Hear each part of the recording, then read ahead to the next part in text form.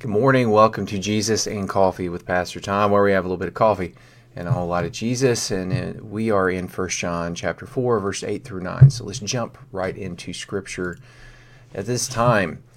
We are continuing through 1 John, and he's really starting to discuss a whole lot about the love of God and what love is in relation to God. It's a relationship. And we're going to learn about that today. So verse 8 says, anyone who does not love does not know God, because God is love. In this, the love of God was made manifest among us, that God sent his only Son into the world so that we might live through him. This is the gospel message through and through.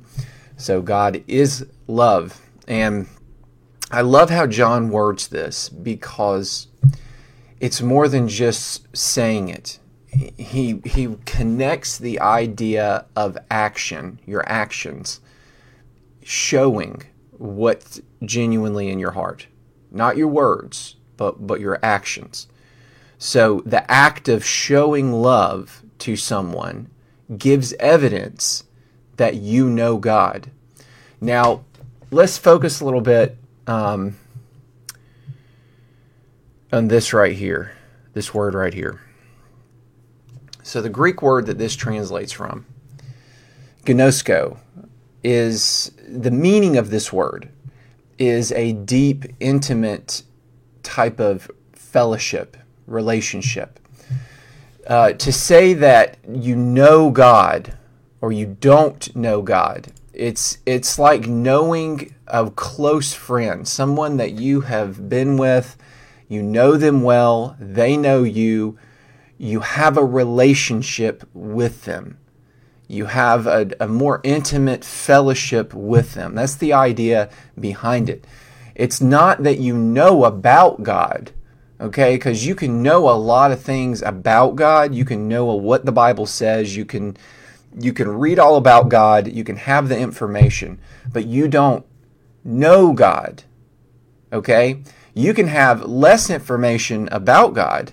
You can not know all the things and details in Scripture about God, the history of God, yet you can truly know God, okay? And that's really important to understand. Really important to understand, because John is teaching a deep, important spiritual truth that is all throughout the Bible, that a relationship with God, a deep-seated knowing God, is what salvation is rooted in. It's not just you know about the gospel. The gospel is an avenue, it's a pathway, it's a doorway, it's an open window into a intimate relationship with God, which is the salvation. Okay? Verse 9, let's read verse 9 again. That really sheds a lot of light on that idea. In this, the love of God was made manifest among us, okay? So, God sent himself, his Son, Jesus, is God in human flesh. He came to earth to display his love that's in his heart for his creation, mankind. And what does Jesus do? Well, he earns righteousness for us by living a perfect life. Then he dies for our sins. But it doesn't end there, because he conquers death. He overcomes death through his resurrection.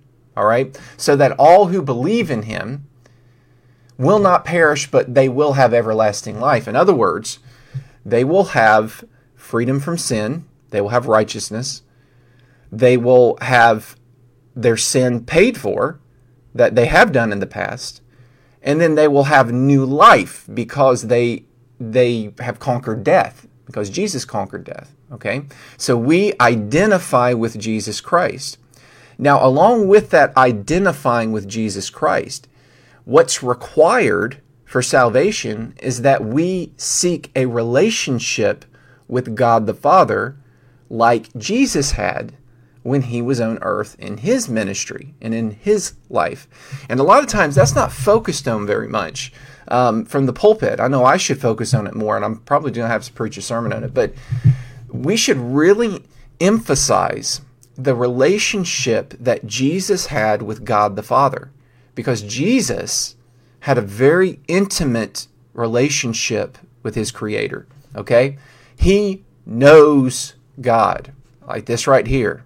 This special Greek word that means intimate relationship. He knows God.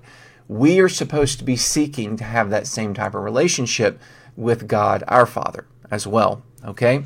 So we see God's love for us through Jesus, and the purpose is so that we might live through this Jesus. As I just explained, how we live through him. We attain the righteousness. We attain freedom from the guilt and the shame of our sin because he paid for it. And then we have power over death. That is the life that we get through him. But what comes along with that is knowing God. If there's no intimately knowing God, then there is no relationship. It's kind of like this. I explain it to people like this, okay? Let's say you have a favorite singer that you love to listen to, all right? You read all the information about this singer. You know all their songs. You can sing all their songs. You don't need any paper or anything, okay? You know where they were born, where they came from, their family life. You know things, their likes and their dislikes. You're a huge fan of this singer, all right?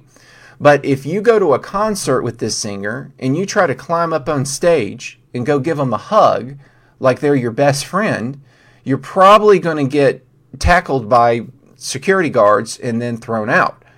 Because that singer's going to look at you and say, I don't know you. I don't know this guy. Okay? So there's a difference between knowing about someone and knowing them. And that's what we can gather from this scripture and understand here. Is it's important that we have an actual relationship with God. And it starts with us seeking after him through prayer, through his word, talking to him, understanding that we can have that communication with God, our Father, and reflecting the type of relationship that Jesus had with him. All right, so at the end of the day, seek first the kingdom of God. Seek a relationship with God. Thank you for joining me. Stay blessed. I'll see you again tomorrow. Bye.